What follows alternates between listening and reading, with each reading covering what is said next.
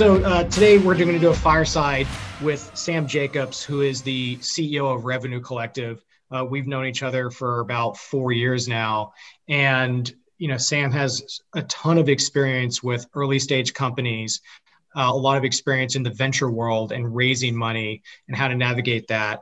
A ton of experience with entrepreneurs, entrepreneurship himself. And I think really has a compelling story around transitioning. And Merrick, your background, 9 years in the SEAL teams after graduating from the Naval Academy, recently graduated from Wharton with your MBA, and now it's about finding the next step. So I thought it'd be cool to kind of have an active dialogue just around, Merrick, where you're at and next step, and getting some feedback from Sam. But maybe before we get to that, Sam, I'd love to kind of turn it over to you and just kind of hear, what's your background and leading up to Revenue Collective? And then the second question is like some of the big transitions that you've had, throughout your life, because I know a lot of transitioning veterans are working through the same thing. Okay. Well, first, Jordan, Merrick, thanks for having me. So my background, let's see, I'm talking to you from Manhattan, from New York City. I've been in New York City twice. The first time for a year out of undergrad in '99. I graduated from University of Virginia with a double major in finance and economics, came out here this was the first dot-com boom, and I did investment banking, and really didn't like it. And I left and went back to Charlottesville, Virginia, kind of like trying to relive my youth. I call that exercises in futility and poverty. I started my own record label at that time and quit banking to run it. It didn't go very well. So then I came back to New York in 2003. And that's when my career kind of really started, my official career, which was sort of my startup career. So I joined a company called Gerson Lehrman Group. That was about 25 million in revenue. I ended up staying there for 7.5 years, kind of rose up through the ranks. I left and they had just done about 280 million, so close to 300 million.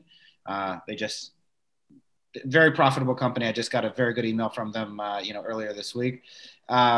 Then I went to work at a place called Axial for 4.5 years. These are all early stage companies. So everything from 2003 to today is very early stage, venture capital backed. 4.5 years at Axial, which is a little middle market deal sourcing platform. That company was, I call it post revenue. So, not nothing, but very close to nothing. And we got that to about 10 to 12 by the time I left. I then went to work at Livestream, where I ran sales and marketing for them. That was 2 years. Then I was chief revenue officer of a company called The Muse, and then chief revenue officer of a company called Behavox. And so the through line is that these are all venture capital backed companies aspiring for high growth. And I spent a shorter and shorter amount of time at each company as I became more senior. So that relationship was problematic. And around 7 years ago, informally, I started getting people together in New York that were my friends and peers to build community and to share ideas and to commiserate. And we ended up calling that the New York Revenue Collective. And we gave it a name. I gave it a name in 2016. And it was just in New York. And the reason it was just in New York and it was free was because I was using it really as a way of finding jobs, helping other people find jobs. And I didn't have a perspective that it could be a company, to be honest. It was just a great way to help people, I thought. But because each of my other jobs, my day jobs, was getting shorter and shorter, I felt a lot of pressure and urgency to try and find my own path, to build a revenue stream and to find a way to make money that didn't depend on other people. And so January 1, 2018, we started charging dues for Revenue Collective, just as a test, an experiment. Would people pay? It turns out that people would pay. And then people started hearing about Revenue Collective from all over the world. And I'd always assumed that because, we talk about in business school, and in business, we talk about moats, barriers, competitive advantage, sustainable competitive advantage. And, a dinner club has no moat. Anybody can have a dinner anytime they want and invite whoever they want. And so I assumed that every city had like a sales executive club or a sales executive networking dinner society. It turns out that they didn't. And it also turns out that all of the communities that did exist were always in some way working for somebody else, and not for us as the operator. As you know, every sort of organization or platform seemed to be serving an investor, right? So Vista Equity Partners runs a CMO conference. First Round Capital, really famous early stage investor here in New York, has the First Round platform. And if you're a member of First Round Company, you can log in. But those are all run by investors, and investors don't always have the same interests as operators. So one thing led to another. People started reaching out saying, "Can I start a Revenue Collective chapter in Amsterdam, in London?" I said, "Absolutely." And fast forward to today. So I started working on Revenue Collective full time when I left my last full time role. And I said, if I can get this thing to 2,000 people by the end of 2020, I feel like we'll be in really, really good shape. And that was before COVID, of course. It was well before any of that stuff had happened. And I didn't know what the future would hold. I took a leap and I started working on this full time, as I mentioned, about 2 years ago. Today, we have about 3,500 members. Again, the original goal was 2,000. We have chapters all over the world. We have New Zealand, Singapore, Stockholm, Berlin. These are, just wild how many different places these communities have self-organized and plugged into, the central nervous system, which is Revenue Collective HQ. And we're going to end the year about 4,000. We're going to end next year about 8,000 people. We're launching Operations Collective. Revenue Collective is for sales, marketing, and customer success executives. Operations Collective will be for back office folks, for finance, legal, and HR professionals. All the same ideas, all the same sort of methodology about how to build a community and structure it. And so this year alone, from a revenue perspective, will have grown 5x during COVID. And now, like the vision has become clearer, and sort of I understand the project a little bit more. And the project, in essence, is that, we're all used to a certain way of being treated for a lot of different reasons, but especially if you look at kind of social networking platforms or places like LinkedIn, which are really useful. But the whole construct of a place like LinkedIn is that it's free. And because it's free, as we always say, right, we're the product, right? They sell access. We upload all of our information, and then LinkedIn makes money by selling access to our information to recruiters, to sales development reps and salespeople, to advertisers, et cetera, right? And the whole construct of all of the ways that we've been taught as human beings to interact with each other on the internet is that because it's free, they can do anything they want with our information. And I'm trying to reinvent that. And what we're trying to do with Revenue Collective and all of the communities that we end up starting is flipping it and saying, listen, you are going to pay. You're going to pay to be a member of this thing. So it's not going to be 100 million people, right? It's going to be less than that, just by virtue of the fact that we're putting up a gate, which is your money. But because you're going to pay, you're the customer, actually. This time you are the customer. And we are going to build things for you, only for you. Not for the employer, not for the investor, not for anybody else, but our members. We are going to design services so that all of these things that you would never, to the point of, the conversation me and Merrick might have later, right? All of these, you would never email LinkedIn. You would never email support at LinkedIn and say, I've got a job interview next week. I'd like to talk to somebody about the best way to prepare for this particular company and see if you have any information about the company, right? You would never do that with LinkedIn because you have no expectation that LinkedIn gives a shit about you at all, right? The whole thing is of course not. There's nowhere to call. There's no 800 number for LinkedIn. I'm not allowed to talk to them. They do whatever they want, and maybe I'll be happy about it. And so we're trying to reinvent that and say, think of a different way of being where, yes, you're going to pay, but you're not going to pay a lot. And because you pay, we're going to build all kinds of wild things for you. We're going to build you a legal hotline so that if you get in trouble at work, you can email and we'll give you a great lawyer. We're going to build you access to a global community of people that have been there, done that. All of them who have promised to answer questions in a timely way anytime that you ask that question. We're going to give you one-on-one career coaching and compensation coaching. We're going to give you access to data around how much money you should make. We're going to teach you to ask for things in your compensation that you've never even thought of as a way of protecting you and making sure that you're positioned for success. So at any rate, this is long-winded, but that's where we're at. I'm building this thing. The vision is to reinvent kind of professional networking platforms with a new way of doing it, where that the human being is at the center, And, and now the vision is, as opposed to 2,000 people, it's really about 100,000 people by the end of 2024 across a number of different professions, across a number of different industries, but a few common themes. Common theme number one is everybody's been interviewed, everybody's been vetted, right? So every single person that you interact with through Revenue Collective or through Operations Collective, you'll know that they're not trying to sell you get you to wire them $100,000 so that they're a prince from wherever country and they could be freed, or that there's some strange place and whatever. They're not fraudsters. That they're real. They're real human beings that have been vetted. You'll also know that they've agreed to abide by our code of conduct. That they have. It's not just, we don't just want your money. You have to agree that you're going to help other people, and that you're not going to spam them or directly solicit them unless they ask to be. So 100,000 people, all of whom have been vetted, all of whom have been interviewed, all of whom have said, yes, I will help when it's non-competitive and I won't spam you. And we're all going to come together because we believe that life isn't zero sum, that we can all do better by helping each other. There are a few instances when we can't, but most of the time the world will be better if we all agree to help each other. So that's the vision for the world that we're trying to create. That's awesome. What advice would you have to transitioning veterans who are kind of scratching their head in terms of God, I just don't feel like they're fitting into a particular thing naturally, and they're thinking about entrepreneurship, but what are the key blocks that you have seen from people taking that leap into entrepreneurship?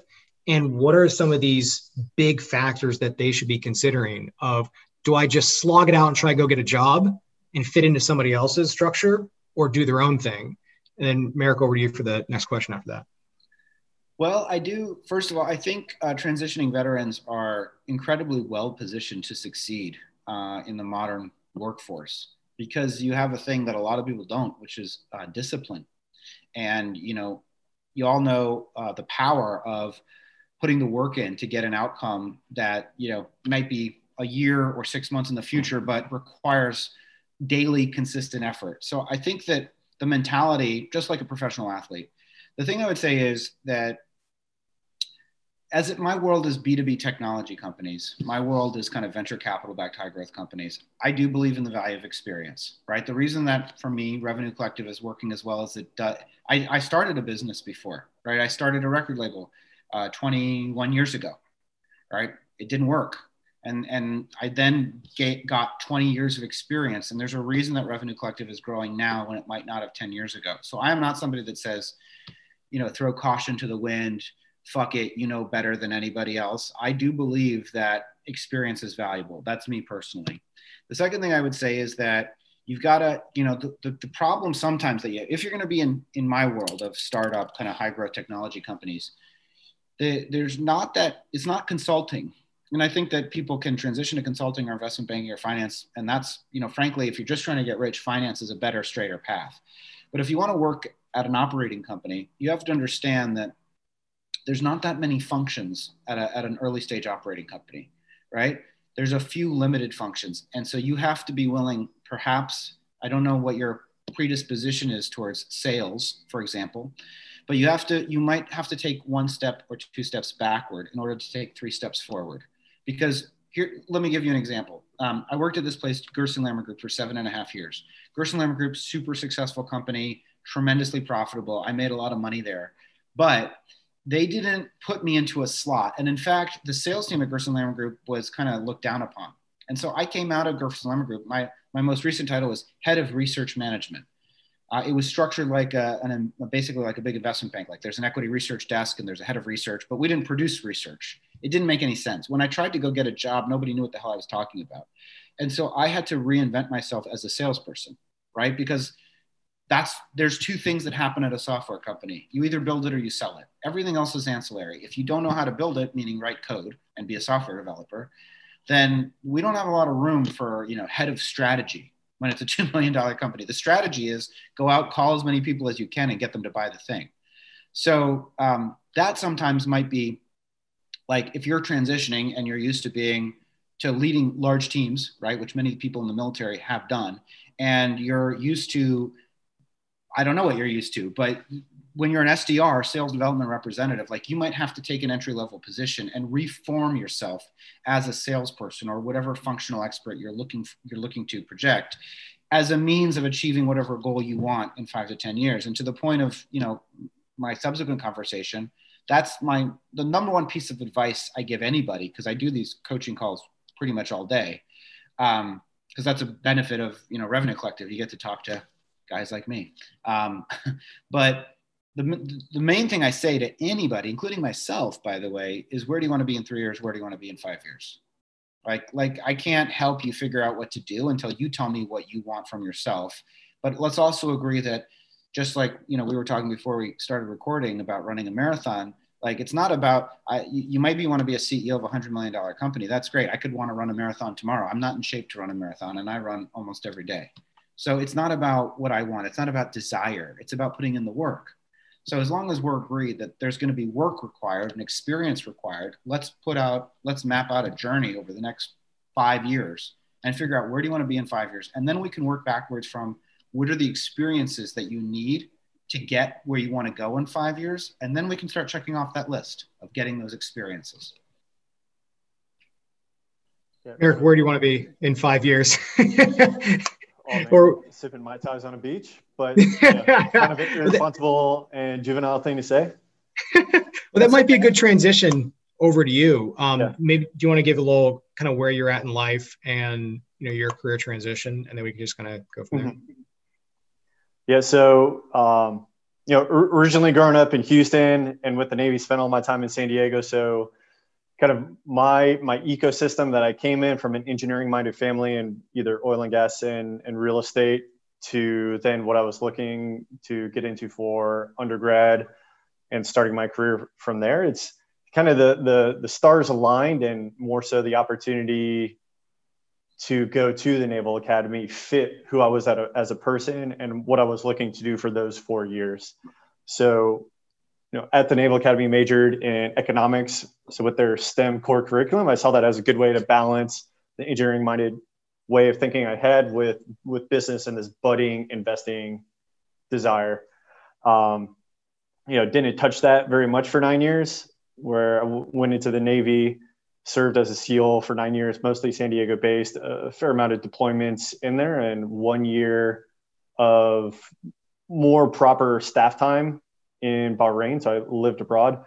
Kind of that whole experience in the Navy was good, continually increasing levels of seniority, experience, leading different size teams of different compositions, some just SEALs themselves at SEAL teams, and at other times either cross service of Army and other Navy personnel to at times international, where on some of our deployments we'd work with Thais or Aussies, Indonesian, Kiwi militaries. So towards the end of my time in the military, I saw I was naturally promoting into positions that were a little different than why I wanted to join the military. A little more operations, a little more administrative type roles, which is valuable and natural in any organization as you get more senior, but it was stepping too far away from the things that really excel community.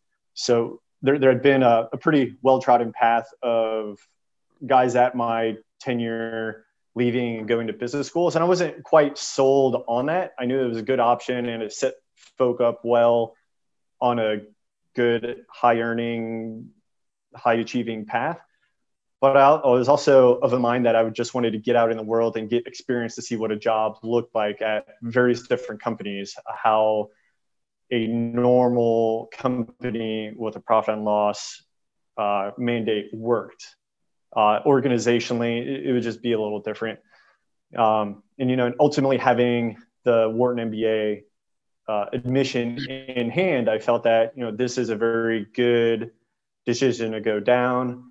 The way I saw it was not so much that it'd be this pivotal life-changing thing, but that it would help inform my worldview of how business, the world worked, different industries. I saw Wharton with their big class size as ways to put myself in an environment where I'd have so many more serendipitous connections with a random classmate that came from India and another lady that worked nonprofit consulting in South America. So all those ideas and that spider web of connections would help me in my mind, in my generalist understanding of things, kind of form out and understand the world a lot better. Professionally, when I was at school, I felt that moving into commercial real estate in some fashion would kind of hit my personal desires, a good, strong, and broad set of career options in there. And I stepped off in that path, but the virus and its effect on the economy had different opinions for how that industry looks right now. Things are still moving, but it's high friction and there's not a lot of cracks that you could see light through. So recognizing that it is a high lift or a high hurdle to kind of pursue certain opportunities that a year ago would have been much easier for me to turn over. I am now looking into other either interests or things I had also been interested in.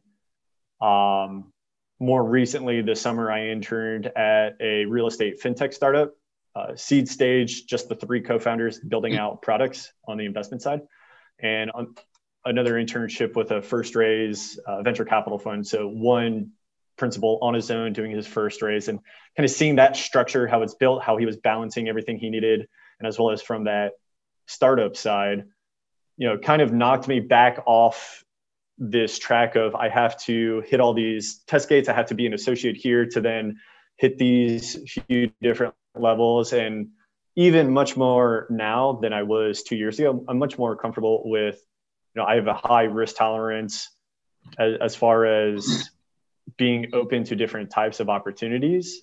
It has expanded my filter. So a little more categorically, things that I had been looking at are earlier stage startup roles, maybe not quite seed, but early in the series where it is high growth, working on kind of an underlying product or an industry I think is very exciting, which will span anything from agriculture, AI, robotics, prop tech, to also a type of operating role at a private equity company, either in one of their portfolios or on their platform. And I see that experience in those two things as a way for me to get a very solid base of business operating and business building, because my 10, 20-year plan is eventually to have some spare change of my own and have some platform where I either have my own company or running as part of a team, a small company, or kind of a holding umbrella. Awesome. Okay. Well, easy, right? No, I mean, it sounds like you're pursuing it quite thoughtfully, to be honest with you. So, I mean, I'm happy to, where should we take the conversation, Jordan? Ask him hard questions.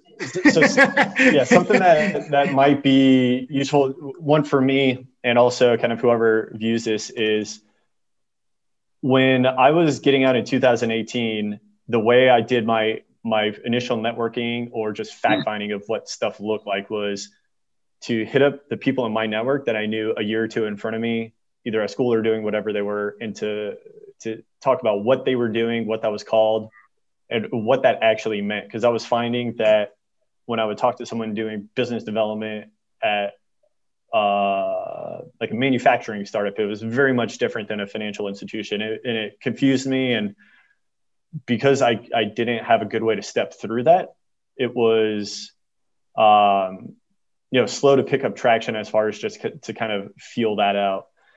And so, as it would apply for me on the startup side, is what is a useful way for someone when they're doing networking calls or researching companies to peel out kind of sales at one company? How is that different than sales at another? Or like biz ops or growth roles, demand gen, how to think about that either by industry or size.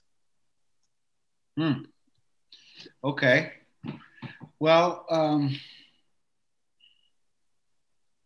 some of it is just experiential. And I don't have easy answers because you're right. Business development means a bunch of different things. At most larger organizations, it might mean corporate development, or it might be large partnerships and alliances. Whereas sometimes a VP of business development just means a salesperson. So I don't have, I guess, how would there's no easy way to figure out what life is like at any particular company before you are at that company, aside from the way that you're doing it. I think if you're thinking about what kinds of companies and what kinds of, so let me reframe the question a little bit. I think that there's kind of three there's three circles that need to create an intersection, a Venn diagram overlap when you're thinking about your career. And those three are what you're interested in, what you're good at, and where the market is going. And those things all need to overlap. And then the thing that I typically say is, so first, most people overweight what they're interested in, and they underweight where the market is going. So I'm the perfect example, right? I started a record label because I like music. Well, good for me. I happened to start a recorded music record label, business that was really capital intensive, that had really poor working capital, frameworks, meaning you pay a lot of money now and you don't get it back for months and months, if not years. And in an industry that was at that point collapsing. So good for me for really liking music. Nobody cares. So the first thing is most people, you have to have a point of view, I think, in terms of picking a great company, you have to have a point of view on where the market is going. Sounds completely obvious, but so few people do it. The second thing is that you have to analyze and really understand, when you think about what you enjoy doing, what you're good at. I think people I don't think there's enough self-reflection about what that means. And so because you'll say, I don't like sales or I don't like marketing. You're like, well, I don't know, that doesn't really mean anything because, most of us, 99% of white collar work, right? We sit down at a laptop and we start moving our fingers. So whether you're sales or marketing or whatever. So how do you redefine some of these functional categories that don't have any specific definition, particularly because they're changing all the time, into a useful frame that can help you understand whether you'll enjoy something or not. So let me give you an example. Do you get joy from kind of the synapse, the neuron, the endorphin rush of transactional, if you play sports, do you love scoring a basket, or do you love when the team scores a touchdown? Do you love that feedback loop of you do something and you get immediate feedback on it? Because that's part of what sales is, or at least that's what commercial sales is, right? You are pursuing something, you are hunting and gathering, you are hunting after something, you have a singular focus in mind, you want something, you get it. How do you feel about that? Does that satisfying? There's a whole group of people that don't find satisfaction in that. Actually, they want to use their brains more, and they want long sort of like consulting work, right? What is consulting work? Consulting work is long projects. There's no immediate endorphin rush. Maybe the endorphin rush is you deliver the presentation to the management team at the end of the consulting engagement, but you're still not going to implement the work, right? There's no feedback loop. You don't know, you're not immediately driving revenue. You close a deal, you immediately know that you've contributed $100,000. So if you desire quick feedback on your impact, then sales might be interesting. If that is not that as interesting as sort of deep thought, right?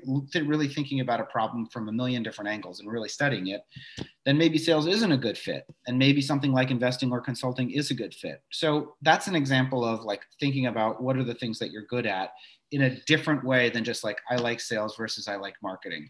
The other thing I would say is just in terms of big company versus small company.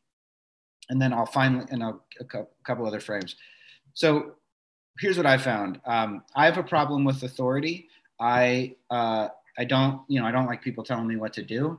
And also I don't like the act of deliberation, right? I don't like sitting in a room with 5 other people getting to the best answer, to be honest with you. I have this strength of conviction score where it's if I feel strongly about something, then I think we should just do it because I'm probably right.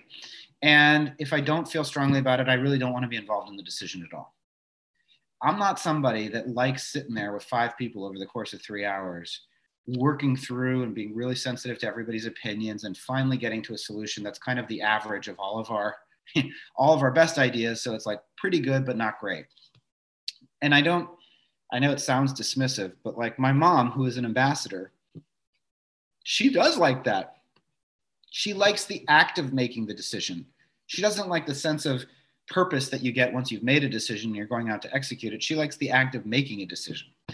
So if you like the act of making a decision, you should work at a bigger company. If you like the sense of fulfillment that you get from executing a decision, and that's not dismissive, because there are people that they like collaboration. They want to go on a journey with other people. I want to go on a journey with other people too. I just tend to want to tell them what to do.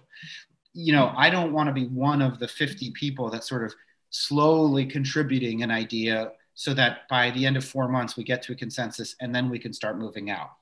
So again, what is the difference between big and small? Big is, and there are people that are like this, and I interview them because I run a podcast, and like you talk to people and it's clear that they don't have this burning desire to build something right away. What they want is the journey to be really fulfilling. And those are people that tend to be really successful big company executives. And that's why I'm just probably not ever going to be a successful big company executive, except hopefully as a CEO. So, Sam, back on your earlier point on function, I really like that example about, do you enjoy the endorphin rush, the transactional nature? Like that's resonates 100% with me. On the small company, the second frame that you had, big company, small company, like I would rather go through 4 years of financial hell, but I can still make the decisions. And fortunately, my wife is supportive of that to the extent that I know. But that was a big litmus test over the past 4 years, is that was your big company, small company frame. Back on the first point on the functional thing, if Merrick and others, let's say they want to be part of a smaller company, maybe early stage and or small, and let's apply it to the tech framework. What do you think about the function of product management? So for example, going to learn how to be a project manager for 6 months and being an intro project manager, like, can you maybe paint the product manager? Can you kind of maybe, in tech companies with that broad scope, fintech or whatever, what are some of the key functions that people should be considering to see what's a fit for personality and interest skills? Yeah, thank you for asking that. Okay, so we have technical roles and non-technical roles. Product in many ways, I'm a salesperson, and yet I think the most interesting jobs are product and marketing. So there's engineers, there's product. Product are the people that are like the architects versus the contractors.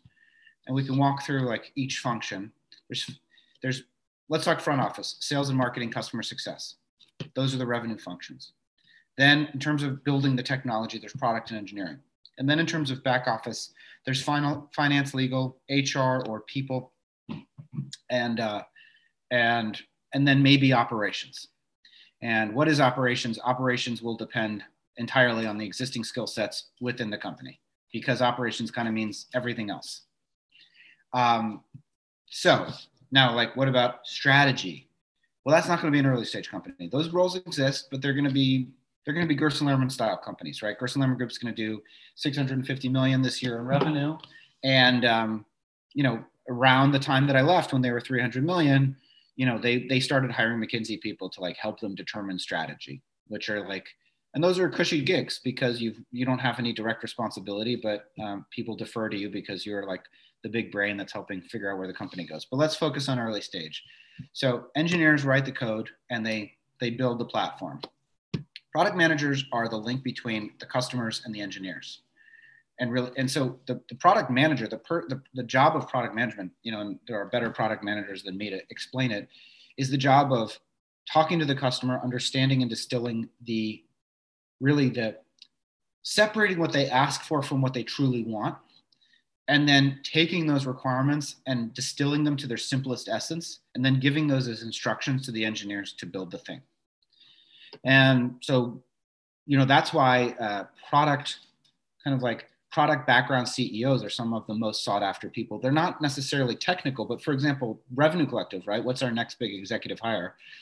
I'm non-technical, so it's very easy for me to hire, which I have done, a VP of marketing, a VP of growth, which is our version of sales, and a VP of customer success. I know I can identify those people. I can figure out if they're going to be good. We don't have an engineering, we don't have a platform yet for Revenue Collective. So my next big executive hire is a VP of product. And so what is the VP of product? The VP of product is not necessarily an engineer, but it's somebody that understands engineers and that can translate my requirements or the customer requirements back to the engineering team and frankly get them excited about building it. Because the other problem in this modern era is that engineers are so sought after that it's not just that you pay them a tremendous amount of money. You have to make them interested in the work, and it can't just be build the thing that does this. It has to be you're solving this, life-changing problem. So product managers are the people that are responsible for translating what the customer needs back to the engineering team. Sales team, that obviously those people are responsible for turning demand into revenue. That's a subtle but important distinction. Marketing is the group of people that are responsible fundamentally for creating the story, the message of the company, and then delivering that message to the right group of people at the right time so that they become interested, so that the salespeople can turn their interest into money. Customer success is the group of people that make sure that the money stays, right? So the typical funnel would be marketing creates awareness and interest, sales turns that into revenue and closes the deal, customer success manages the customer journey after the deal closes to make sure that those people are happy and that they renew their agreement. Eric, where's your head at kind of in light of this? Like, do you like the longer, more deliberative, hey, we're building a product, there's a 6-month roadmap, or do you like the sales? Like, where's your head at in kind of this discussion? Yes. So my expectation of it is that those more deliberative sit down and think about where the product is going and moving. That either happens once someone has kind of that roster, that experience to do that at a bigger company, or that is one of the 10 people at a smaller startup where everybody is just sharing a bunch of hats.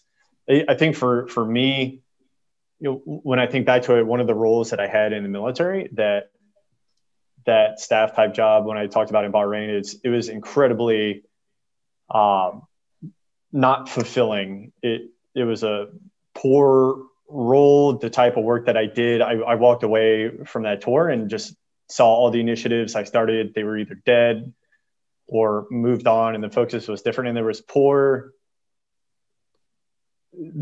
alignment in the effort that I put out to seeing the tangible effect of that. I did a lot of work that helped move the initiatives along, but there was no way for me to check that was what I was doing actually good for the organization or not.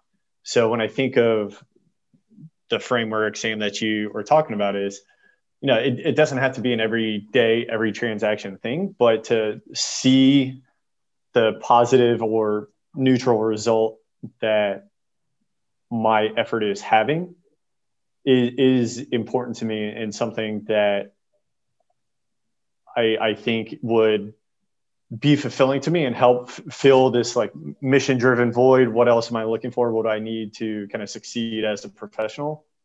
That is something like that. I don't think that necessarily has to come from sales. No, I don't. Some of the work I think the main thing is do not become a consultant if that's how you felt about gig in Bahrain. You are describing. All right, that's one key takeaway from this. I'll admit at business school, when they have these employers come and they have these big information sessions, I would go to some of the consultant ones just because 200 people in the class would go. And I'd sit back and think of it like, this isn't really the work that I think I like. I'm not interested in it. And even from the banking side, which a few of the folks I was speaking with at the big investment banks, it was very advisory and very long transaction, but not being the primary party of it, kind of advising on it, that I found just even in those conversations with those professionals that I think I can hold the conversation, and in that conversation I couldn't. There was just nothing to talk about. I couldn't hold up my side of it, and there just wasn't that interest.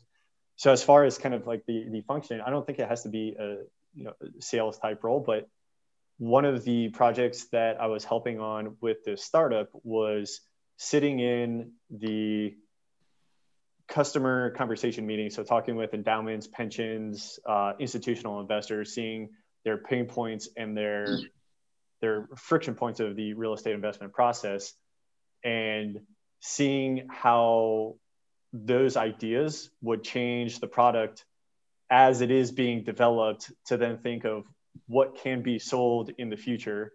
How do we actually change the no-code platform that is being built right now to be attractive for it, combining the understanding and the knowledge of the real estate marketplace and who this specific person is. Is it sovereign wealth fund? Is it a pension? And kind of putting that together. So it's not this long drawn out process, but it's kind of a decision you make today is then shifting the whole trajectory of what you're building. And I saw that as a drawn out process, but at a smaller company. So it's happening faster. And it is a very tangible impact. You're describing a product job. And the only thing I would say there is, and that's the place where, if you're, as long as when I've seen product managers fail, it's because they are too focused on the process of product development and they don't care enough about the customers. And that's often with an engineer. It's got to be sold. An engineering-led organization where the engineers are just building interesting things, but not, you have to, so that's why if you're interested in real estate, like that might be a perfect role, because you're interested in real estate, you're interested in the customers, you want to sit with those sovereign wealth funds. You might just not want to sell them something, but you want to listen to them and really try and understand what they're saying so that you can take that and translate that back to a spec. The thing I would say, just as a word of caution before you go too early stage, is, like I said at the beginning, I do think, there's a whole language about how to do this. There's a whole set of technologies that you'll need to understand in order to be a great product manager. So the thing that would be in my opinion, it just depends, but it might be a mistake to go work for too early stage company where you'll be the person responsible for doing all of the things and you'll be making it up on the fly, as opposed to pursuing, a sort of quasi apprenticeship where you are trying to find the best people or the best organizations to work for and learn from, just so that when you go off on your own, you have the context of knowing how people, what are the choices? What are the ways that people might do it? Because what I see a lot in my world is that a lot of people they love the thrill of early stage, which everybody does. It's awesome. And it really is fun to build something and to be incredibly scrappy. The issue is that that's just only one way to do it. And if you get stuck at a certain stage, that sometimes becomes how you're defined for your career. And you don't, that's why, as I mentioned, it's like looking ahead 5 to 10 years and having a checklist. So you can say, these are the experiences I need, and just intentionally going out and seeking those experiences. And really, it depends on how old you are, but really kind of irrespective of how much they pay, as long as they pay you enough to live so that you can say, I've got big company experience. I've seen how, Salesforce.com or some large company does product management. I've got middle stage company experience, and now I've got super early stage company experience. And I've determined that, these are some of the best product managers or VPs of product in New York City or wherever you are. And I've worked for one of them. And then if you couple those, if you couple that experience together over 5 to 7 years, yes, it's like the longer, more complete way of doing it, because then you get there and you know what you're doing and you know what your choices are. Have you seen the movie a couple of times in a couple different ways? That again, a lot of my feedback is really, and it sounds like, we're roughly on the same page, but a lot of my feedback is like encouraging people to just take a longer term view of their lives and saying like, listen, this is going to be a career. We're not solving for a get rich quick scheme. If you just want to make money, you should go work at a private equity firm. You should go work at a hedge fund. There are easier, simpler ways to just make money.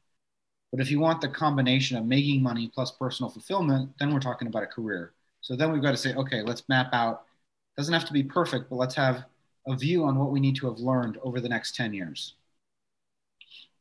Do you think like a next, and maybe kind of wrap up, because we're coming on 50 minutes, in terms of takeaways here, do you think one maybe action step would be to reach out to like a product manager at a tech company that has 100 to 250 people and just say, can I just shadow you for a week virtually, or, a month virtually, or whatever that is?